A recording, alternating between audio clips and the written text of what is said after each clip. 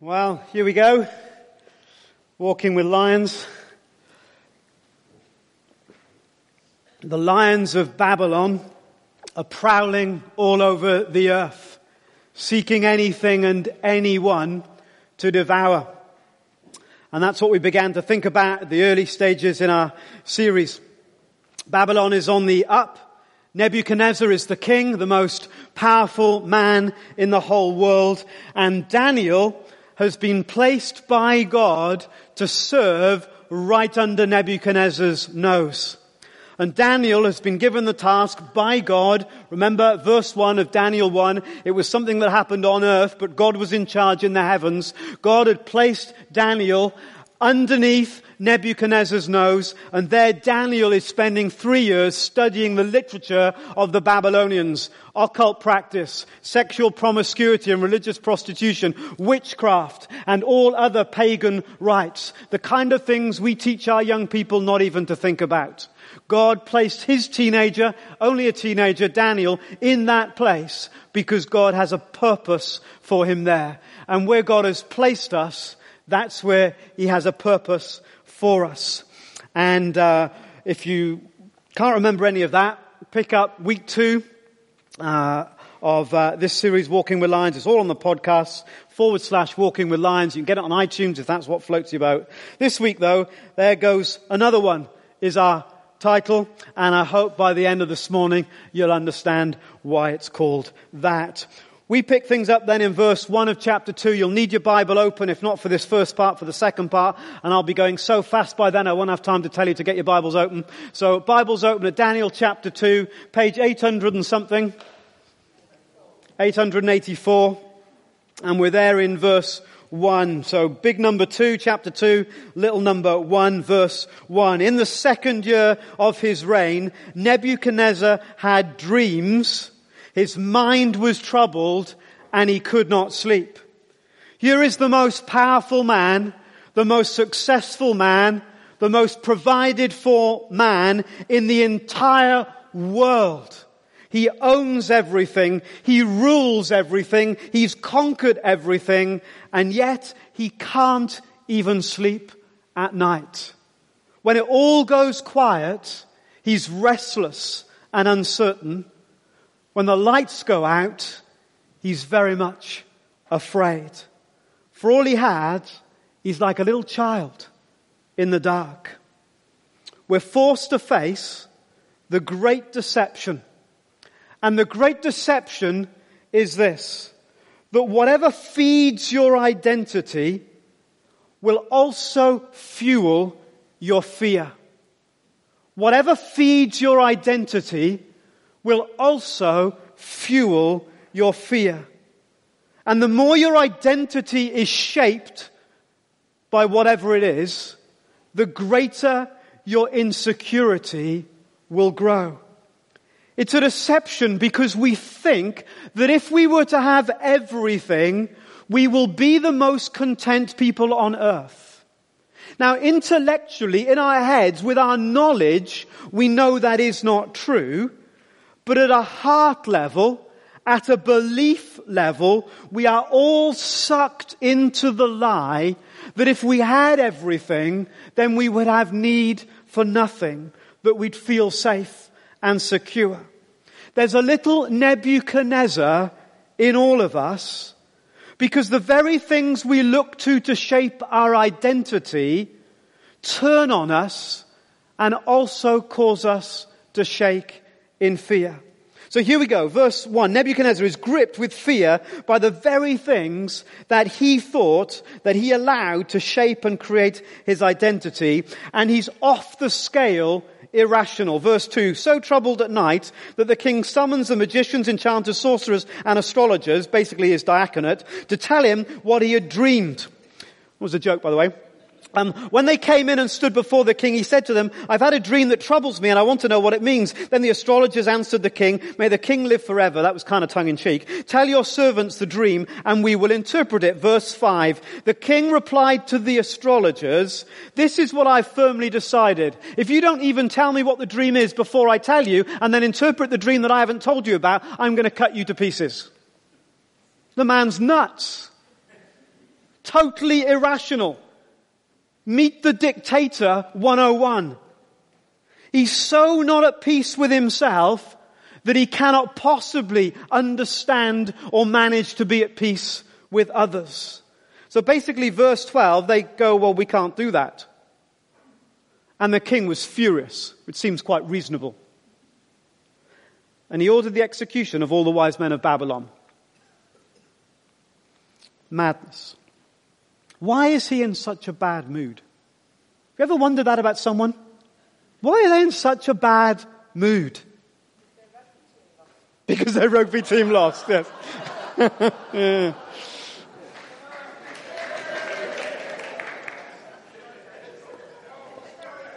You think you're funny, don't you, Chris? Yeah, we were gutted. Just goes to show that the world's unfair, unjust. That good people suffer while evil triumphs. Why is Nebuchadnezzar so mad? What's made him so angry? He is discovering the great deception. He is discovering for himself that he has been deceived. He's discovering that the very thing that he thought would make him secure is now the very thing that's making him afraid. You see, once I'm king, and once I've conquered the world, I'll be at peace. But he wasn't. Duped and deceived, and now he's angry as the truth hits home. It's an obvious reality, but it's hard to spot when it's in our own lives. If being king is what brought identity to Nebuchadnezzar, brought him purpose and meaning, then Nebuchadnezzar lives with the fear that one day he might not be king.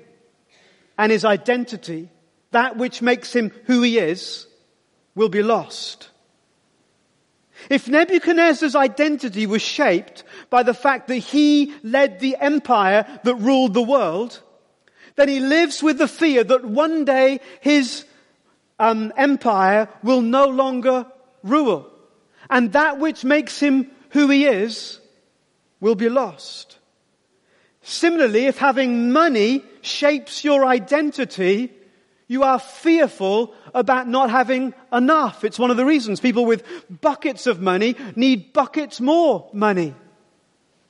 If having something new gives you a sense of identity, a sense of who you are, then you fear it breaking, getting dirty, scratched, or lost, or just not being new anymore. Because your identity is locked in with those things. And if those things are taken away, you lose something of who you are. If your job gives you your primary sense of who you are, then it will be devastating when you lose that job or you are forced to retire. It can be anything.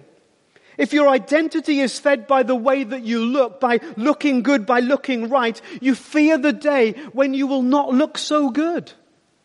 And let's be honest, most of us in this room are on the downturn.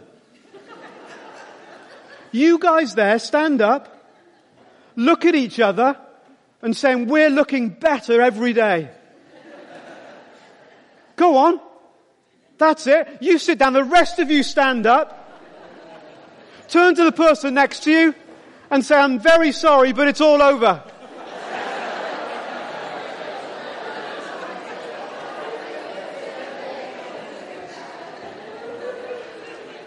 These are very powerful forces that are at work in our lives because they shape our identity. And our identity is the core of who we are. And that's why we attach such weight to it. That's why if you have not got your makeup on, you might not answer the door. You'd rather hide behind the sofa in case someone sees you without your face painted. And the women struggle with that as well. It's why when people lose their jobs, there is a massive financial struggle and implication, but that is nowhere near the hardest thing that they have to cope with, is it not?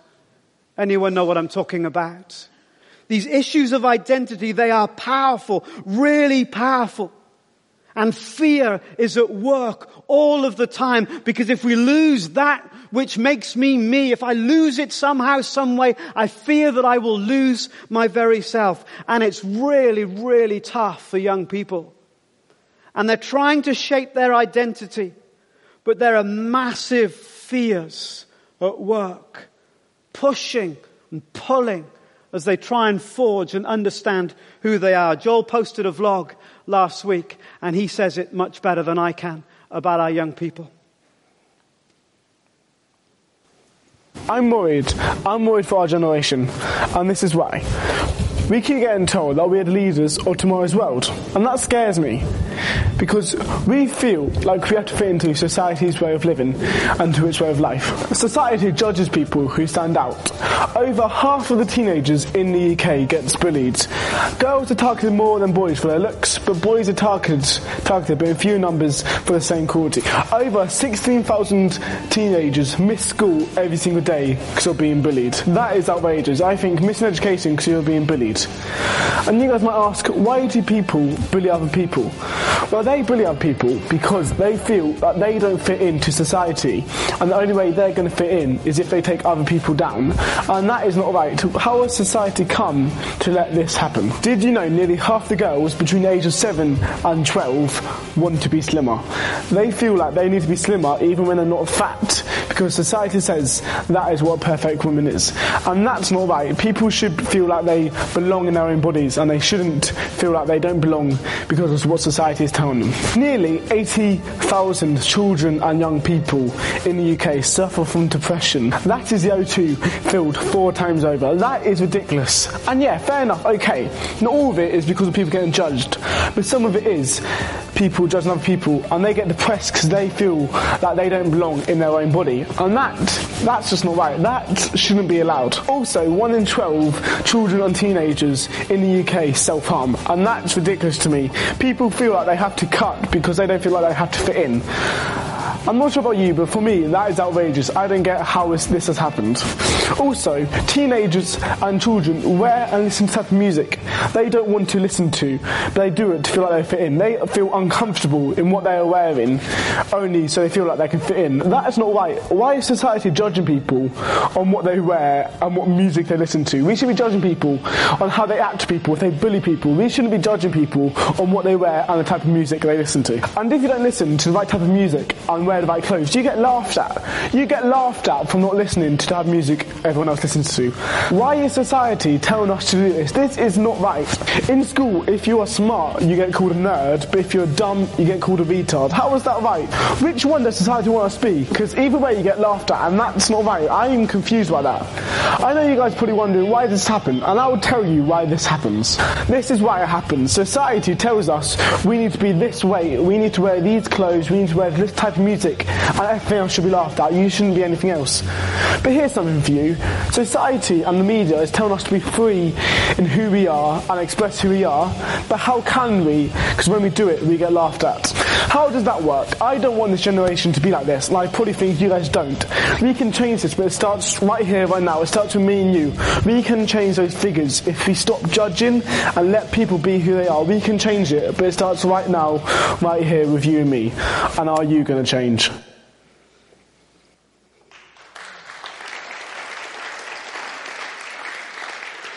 Whatever it is that you need to sustain your identity, this is who I am because I have this job, because I wear this brand, because I look this way, I own this stuff, I live in this place, I drive this car, is actually fueling our insecurity. That's the great deception.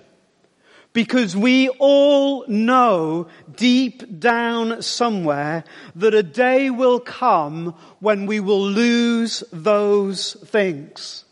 And our very identity will be under threat. And when those things are gone, we'll look around and wonder who on earth we are. When Daniel eventually interprets the dream, Nebuchadnezzar, I think, understood the dream. That's why he was so anxious all night. Daniel sums it up in 2 haunting words. After you. After you. You will lose the very things that you believe you need in order to be who you are. After you, Nebuchadnezzar, there will be another king. There will be another empire. That which you thought made you, you will be stripped away. And who will you be then? Will the real Nebuchadnezzar please stand up? Rather than the night bringing comfort, it was a terrifying revelation of the truth, the great deception. Whatever feeds your identity will fuel your fears. And that's why he was furious. And that's why there's a level of frustration, of angst, of anger in all of us. So what are you afraid of losing? What are you afraid of losing? You can't answer it too quickly. This is a question for your communities. What are you afraid of losing? Because it tells you something about where you think your identity is coming from. It tells you something about what you think you need to be who you are. Imagine though, for a minute, blue sky thinking. Imagine though for a minute, if you could get your identity from something or from somewhere that you could never lose. Now there's a thought, and we'll come back to that. Ourselves aside then, we live in a world where people are restless, paranoid, panicked, anxious, and uncertain. And notice that Nebuchadnezzar had the whole world at his disposal, but he could not find anybody to help. The astrologers answered the king, "There is no one on earth who can do what the king asks." Verse 10. No king, however great and mighty, has ever asked such a thing of any magician or enchanter or astrologer. What the king asks is too difficult. No one can reveal it to the king except the gods, and they do not live among humans. The whole world cannot help as we face the reality of the great deception. Enter Daniel. Big cheer. Yes. And as Daniel takes center stage, or at least God takes center stage through Daniel, we get what comes next, the great declaration. That there is a God who can help us.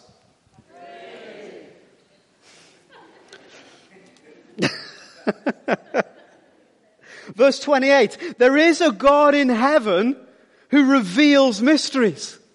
There is a God who can make sense of it. There is a God who can help us. God who has something to say to the cycle of fear and panic. A God who has something to say to us when our identity is based on something we know will pass away. When we're all caught up in the here and now and we know that one day it will be swept aside, and we fear that day because we know if that goes, then it feels like I go with it because I'm locked into it. It makes sense of who I am. Daniel steps in and brings God's message. He brings God's message, why? To save the magicians, if you read it, and the enchanters, and Nebuchadnezzar too, if he's prepared to listen to the message. Because this is a message that can save everybody. This is gospel, right in Daniel chapter 2. And we have the same message to declare to our world that's trying to make sense of its own identity. Our world that's restless and anxious because we see our identity is locked into things that one day will pass away, and quite frankly, we're terrified about it. How did Daniel speak into his world? And as we take a little aside for a few moments and think about how we might mimic Daniel and speak into our world, that there is a God who can help with this fundamental crisis of identity that afflicts the human race. Firstly, Daniel spoke with wisdom. Verse 14. When Arioch, the commander of the king's guard, had gone out to put to death the wise men of Babylon, Daniel screamed at him, angry and cross, and said, "How dare you do that?" Daniel spoke to him with wisdom and tact. Oh, for some evangelists with wisdom and tact. All the evangelists are laughing nervously. The actual word means taste, root word taste, wisdom and tact, root word taste, means that Daniel had this ability, this spiritual ability to taste the situation, to really feel it, an intuitive sense, a spiritual sense of really getting what's actually going on.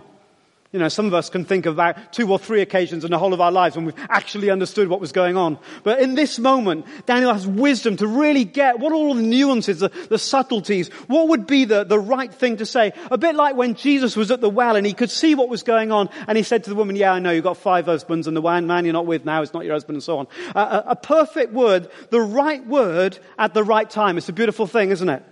Proverbs talks about that, a great joy in giving an apt reply. How good is a timely word. Daniel spoke with wisdom. He had the right word at the right time. Similar vein, Paul talks about, let your conversations be full of grace and always seasoned with salt. Timely words, carefully chosen words, rich words, purposeful words, the right words at the right time. But hold that thought for a moment. Daniel communicated his message, right word at the right time. But notice the very next comment about Daniel in verse 17. He goes straight to his community. Daniel returned to his house, they were living in community, and explained the matter to his friends Hananiah, Mishael, and Azariah. And what did they do together as a community? Read it, verse 18. They prayed together. They prayed together. So Daniel, he has a word in season that comes out of being together with his community and praying together. Can you imagine like a community that was committed to mission and praying and supporting one another? They might call that a missional community. Imagine that. But there it is, right in Daniel. Here we go. He's with his community. He brings back the need and they pray together and he has wisdom and understanding to bring this word in season, this timely message. Tuesday lunchtime was brilliant here in church when we got together to pray as part of this last week. And we were thinking about who are the people that we have a message for. Daniel had a message for Nebuchadnezzar. Who do you have a message for? And Claire made us stop and think about those people and ask God for a word or a phrase that helped us understand what that person would need. So we would have wisdom about what the person that we have a message for needs, how we might communicate it, whether it's something to do with wisdom for their lives or purpose or relation, whatever it might be. And then as a community, we prayed together. We actually lived out these verses in Daniel chapter 2, something like 2,600 years later here in Ipswich, just northwest of Babylon. So, who are you praying with for a word in season for those where God has placed you? Who do you have a message for? And as you pray with your community, what is the word, the timely word, the right word that God's giving you for the person that you're praying for the message that you have? So Daniel knows what to say. He knows the word in season and he interprets Nebuchadnezzar's dream. And it's a picture of the great destiny. The great destiny that reminds us that there is a kingdom identity that we can never lose. A kingdom identity that we can never lose. And Daniel interprets the dream. The dream was of a statue that depicted the 4 great empires, starting with Babylon, that would rule the world until the time of Christ. Verse 31 tells us about it. Your Majesty looked, and there before you stood a large statue, an enormous dazzling statue, awesome in appearance. The head of the statue was made of pure gold, its chest and arms of silver, its belly and thighs of bronze, and then it goes on. And Daniel explains in verse 38 to 40 what it means. Here we go. That the gold was the Babylonian Empire.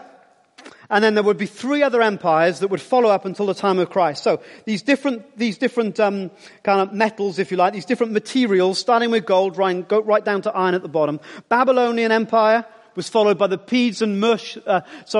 Medes and Persians Empire, followed by the Greek Empire, followed by the Roman Empire that takes us right up to the time of Christ. In your hands he has placed all mankind and the beasts of the field and the birds in the sky. Wherever they live, he's made you ruler over all things. You are the head, that of gold. 39. After you, another kingdom will arise inferior to yours. Next, a third kingdom, one of bronze, will rule over the whole earth. Finally, there'll be a fourth kingdom, verse 40, strong as iron, for iron breaks and smashes everything. And as iron breaks things to pieces, so it will crush and break all the others. Notice what is said about the kingdoms. We think that the kingdoms of this world get stronger and better, more technological, more sophisticated, more able to conquer the world. God's verdict on the kingdoms of this world is that they become more corrupt and more corrupt. Another kingdom will come inferior to yours. There is a downward spiral as we struggle as a whole world to understand our identity outside of Christ. We're weaker than we think. Notice also verse 35, how all the kingdoms will end up. Then the iron, the clay, the bronze, the silver, and the gold were all broken to pieces and became like chaff on a threshing floor in the summer. The wind swept them away without leaving a trace. Everything that you look to give you your identity, everything that you look to for purpose and meaning will end up as chaff on the floor and will be poof, blown away in the wind. It's a bit like Jesus saying, do not store up treasures on earth where the moths will come and the thieves will steal, because it'll end nowhere. Everything that you are banking on, trusting in, relying upon will become like chaff. This is gospel. Right in the heart of the Old Testament. But it gets better. It does. Hello? Verse 35, look at the end. But the rock that struck the statue became a huge mountain and filled the whole earth. You making the connections? You making the connections? Look at verse 44. In the time of those kings, that's the time of the Roman Empire, in the time of those kings, the God of heaven will set up a kingdom that will never be destroyed, nor will it be left to another people. It will crush all those kingdoms and bring them to an end, but it will itself endure forever. So what have you got? You've got a massive statue and a small stone that looks obscure, ineffectual, insignificant, a small rock that will amount to nothing, that will smash and crush every statue, every kingdom of the earth. Small and obscure. I'm thinking of a peasant family having a baby in the backwater of an empire. Small and obscure, I'm thinking of a manger and a stable and swaddling bands. Something made not by human hands, says verse 34, I think it is. And as John would put it years later, born not of natural descent, nor of a human decision or a husband's will, but born of God. That small significant rock will crush the kingdoms of the earth and establish a kingdom that will never end. Who's the rock? Jesus. Daniel is preaching the gospel 600 years before Jesus to a pagan emperor. People say the Bible doesn't make sense. It's because the Muppets have never read it. It's all there on every single page. The Old Testament verses talk about the stone and the rock, and in the New Testament, those verses are gathered together to confirm that they talk about Jesus. Peter would later write, quoting Old Testament verses about stones and rocks. Now to you who believe, this stone, what started off as a little insignificant stone, is so very precious, isn't it? But to those who do not believe, the stone the builders rejected has become the cornerstone, and a stone that causes people to stumble, and a rock that makes them fall. Peter preached about it in Acts. He says, Jesus is that very stone that you builders have rejected, you Muppets, because it's the cornerstone. Sums up exactly what Daniel is saying. Salvation is found in no one else, because there is no other name under heaven given to men by which we must be saved. That was the huge confidence of Daniel. If you want to understand why Daniel was able to do what he was able to do, was because he knew, and there's a play on words with the phrase, in the time of those kings. It had already started, and the journey that was starting with the Babylonian Empire that would end up with the Roman Empire, out of which the stone would come. Something Daniel understood had already started. A new kingdom was already coming, and he was part of that new kingdom. Didn't matter what Nebuchadnezzar said, how he behaved, or what he did. Ultimately, Daniel was bold and courageous because he knew he was part of the winning team. He knew he was on the right side. He knew that as the kingdoms came and went, and they would, even in Daniel's lifetime, God's kingdom would grow from a small beginning to become a mountain, as it says, whatever verse that was, that fills the whole of the earth. The glory of the Lord will fill the earth as the waters cover the sea. In the time of those kings, the real kingdom is with us. The real kingdom is within us. The great destiny is ours. Ultimately, Nebuchadnezzar missed the point. Verse 46. He was amazed by what had happened, and he fell prostrate before Daniel and paid him honor and ordered that an offering and incense be presented to him. What a dummy. What a dummy. He transferred his identity from being the king of the kingdoms to a young teenager named Daniel. That's how desperate we are to try and work out who we are and pin ourselves to something or to someone. He bowed down to Daniel. If you're trusting in anyone or anything other than Jesus, you've missed the point. If you're bowing down to anyone or anything other than Jesus, you've lost the plot. If you're putting your identity in anyone or anything other than Jesus, whose kingdom has come and is coming and will last forevermore, you're stuffed. Because your identity is rooted in something that you will definitely lose. And like Nebuchadnezzar, when you realize that truth, it becomes quite hard to sleep at night. Trust Jesus with your identity. Trust Jesus with your destiny. Are you trusting Him? Are you trusting Him? There is a kingdom identity that you can never lose. Let's pray.